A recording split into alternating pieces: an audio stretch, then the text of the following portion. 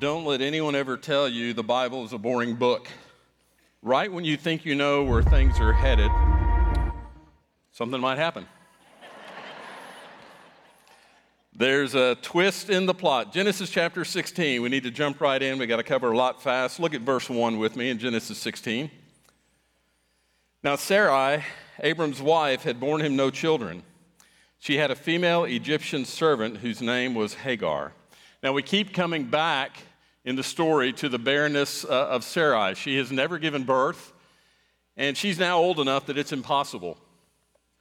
But God has promised.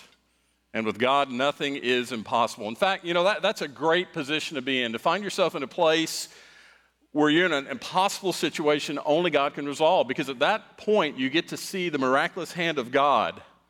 But we don't usually see our difficulties in that light, do we? We might need a change of perspective. It's a good place to be in an impossible situation. Well, it tells us here that she has a female servant, a female Egyptian servant. This is one of many, but probably a chief servant who took care of the household, a lot of tasks around the household, managing the household. It's possibly she was born into the household. And by the way, when I say household, you recognize I mean the entire entourage, not just immediate family. It's possible she was born, but more likely that Hagar was a gift from Pharaoh to Abram. You remember when they were in Egypt and he was hoping to marry Sarai, and he gave all those gifts to Abram. Now, spoiler alert, if you haven't heard the story before or don't know the story, Hagar is going to be at the center of some great dysfunction that is still going on today. And I said that to say this: for what it's worth, Abram acquired Hagar when he went to a place where God had not sent him. God didn't send Abram to Egypt. And that was the place that he went of his own decision, and that's where he acquired Hagar. Look in verses 2 and 3 of chapter 16. And Sarai said to Abram, "Behold, now the Lord has prevented me from bearing children. Go into my servant." You parents are certainly glad that ESV is G-rated. "Go into my servant, it may be that I shall obtain children by her." And Abram listened to the voice of Sarai. So after Abram had lived 10 years in the land of Canaan, he's 85 now, Sarai, Abram's wife, took Hagar the Egyptian, her servant, and gave her to Abram, her husband, as a wife. Wait, what? What in the world? You see a lot of polygamy in the Old Testament, but that was not God's design. That's not suggesting that God condoned a man having multiple wives. It was customary in this time for a man to have multiple wives. It was customary for a woman who was childless to give her servant to her husband to bear children for her. But we need to be really careful of what is customary. We need to be really careful of societal norms. Scripture always takes precedence over societal customs and norms. Remember that. God's intent has always been one man, one woman for life. One husband, one wife, same husband, same wife for life. That's the way that God designed it. Well, Sarah and Abram come up with this plan, and this plan came about because, once again, as we've seen before in this journey of faith, they didn't seek the counsel of the Lord. It seems that Abram is a slow learner. He's already had an experience where he saw what happens when you don't seek the counsel of the Lord. He's been reminded by God, we just saw this last week, that the fulfillment of the promise, the fulfillment of the covenant, is dependent on God alone. But Abram falters in his faith, and because they weren't seeing enough evidence of progress, Sarai and Abram decided they needed to help God, and this scheme has caused nothing but trouble for all of history. I don't want to overstate it, but the descendants of Ishmael have been and continue to be at odds with the descendants of Isaac even to this day. Abram and Sarai ran ahead of God, and they ran amok. I love the word amok. It's kind of pictures what happened, right? I mean, they're knee or ankle deep in sticky, slimy mud. It is a mess that they have made. Abram's union with Hagar violated God's created order and God's design. It was sin. Consider also this. We read that Hagar was an Egyptian. In Scripture, Egypt typically represents the world or worldly ways, or the world's way of doing things. And so Abram's relationship with Hagar is a picture of compromise. It's a picture of attempting to mix the things of God with the things of the world. It's a picture of attempting to accomplish the plans of God with the ways of the world. And I can tell you unequivocally, certainly, that is not how God was going to send the child of promise. You know, the last several weeks as I read and reread this text, I had a bit of deja vu. I found myself back in the garden. You know, when this arrangement that had been made by Sarah and Abram, when that blew up, Abram probably thought what Adam said. It was the woman, right? This was Sarah's idea. It was her scheme. It was her ridiculous suggestion. Well, let's go back to the garden for a moment and briefly compare these two events. What do we know from the garden in Genesis 3? We know that Eve, Scripture tells us, Eve was deceived by the serpent. The serpent Satan led her to doubt God's love and care for her. He tried to confuse her as to what God had said, and he ultimately just completely contradicted the words of God. And when Eve was being deceived, when she took of the fruit, the Scripture tells us Adam was there with her. Adam, not Eve, had been given the command by God. Adam was the head. Adam was the leader. Adam was responsible to protect. He should have spoken up. In that moment of deception, he should have stepped up. He should have led Eve to obey the command of God. But what happened? Adam was passive. He just went along and followed Eve's lead. Well, what about Abram and Sarai? We don't know what she was thinking. Scripture tells us clearly she struggled with being barren. She wondered how God would fulfill his promise. It's quite possible Satan was deceiving her. He was whispering in her ear, planting doubt in her heart and in her mind, maybe telling her God doesn't really care, maybe telling her you can't trust his promise, maybe saying to her, look, it's been 10 years and you still have no child. But Abram was the one that God had called. Abram was the one to whom God gave the promise, and God confirmed the promise in pretty dramatic fashion in what we looked at last week in chapter 15. Abram was the head of the household. The direction of their lives and their future rested entirely on his leadership. When Sarai suggested her plan, he should have spoken up. He should have reminded her of the promise of God. He should have refused to go along and be a part of her plan, but what? He was passive. He went along, and he followed her lead. Now, men, I won't belabor the point, but there's an obvious pattern and application here. We are called to lead, and when we fail, it is quite messy. Verse 4 and 5, chapter 16, moving on. And he went in to Hagar, and she conceived. And when she saw that she had conceived, she looked with contempt on her mistress. And Sarai said to Abram, may the wrong done to me be on you. I gave my servant to your embrace, and when she saw that she had conceived, she looked on me with contempt. May the Lord judge between you and me. Men, anytime your wife says something radical,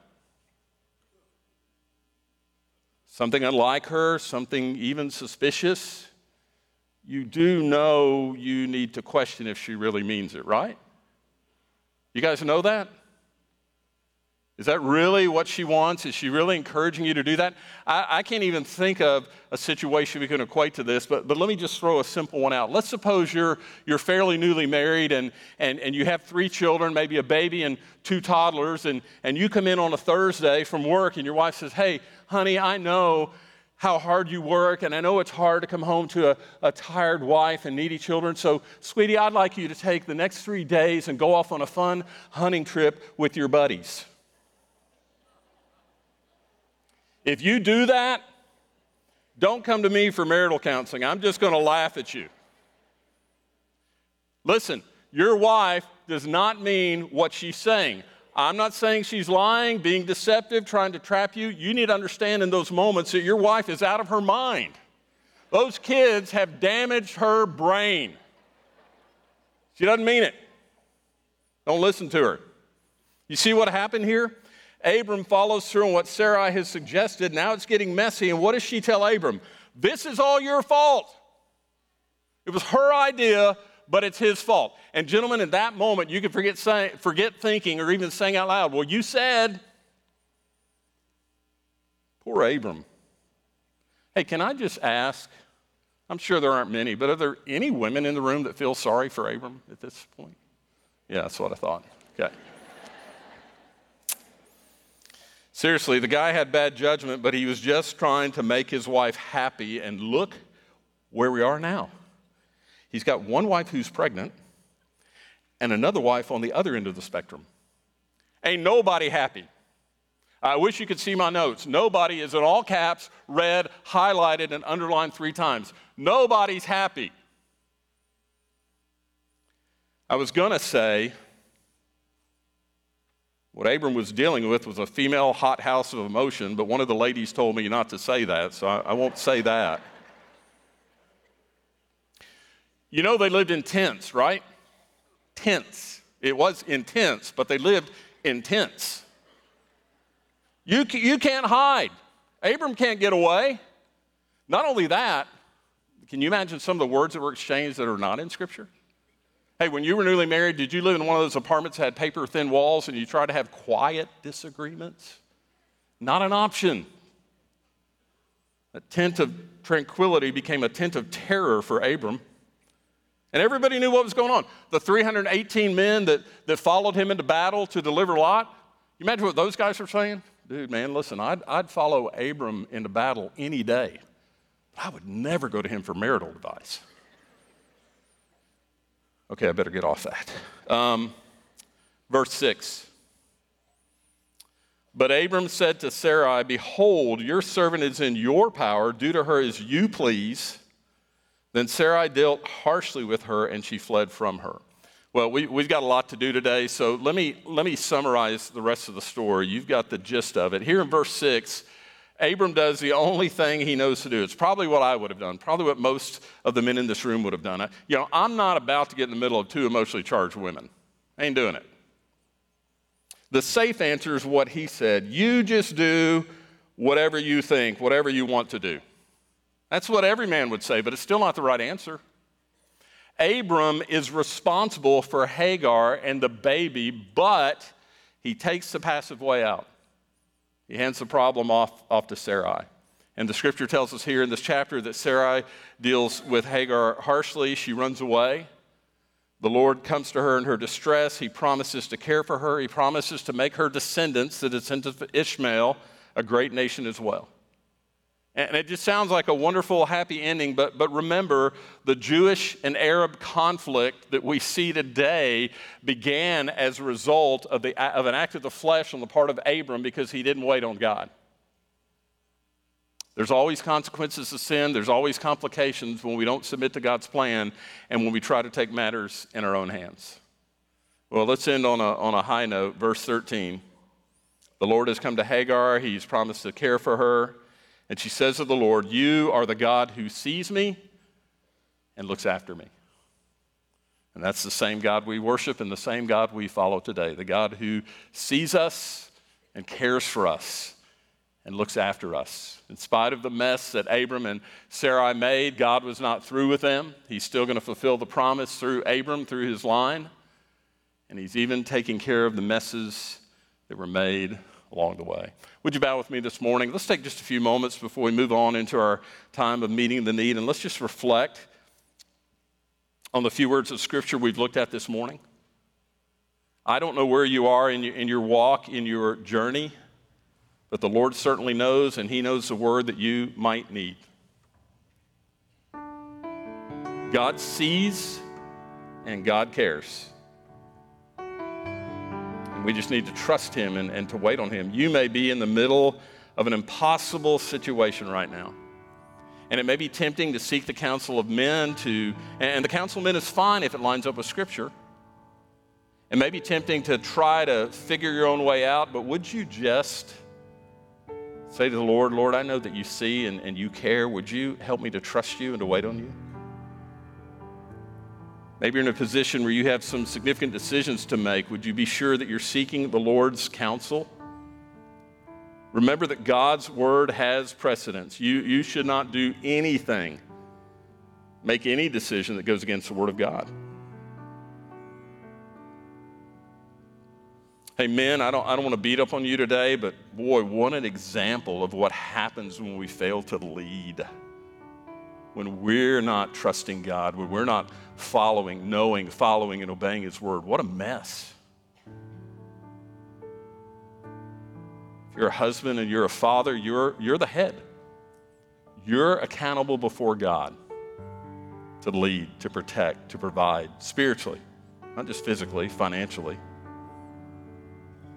Where are you today? What has the Holy Spirit of God said to you? How do you need to respond? You may be here this morning, your life is kind of a mess, and you recognize you really can't count on God or call on God because you have no relationship with Him. Maybe He brought you here today just for you to hear about how much He loves and cares for you, so much so that He sent His Son, the Lord Jesus, to die on the cross and pay for your sins so that you could have relationship with Him. We finish this time in the Word. We're going into a special time where we're going to be meeting needs in the body. But when the service is concluded, I'll be down here at the front. We'll have pastors out in the lobby area over by the banner that says Next Steps. If you're here this morning and you need to discover what it means to have a relationship with Christ, if you're here this morning and maybe you know Christ but you're not connected to a local body, which God calls you to be, you're here this morning, you just need some counsel from Scripture, you need a word of prayer, that's what we're here for. And so I hope you'll take advantage of the opportunity before you leave today to take that next step in relationship with Christ.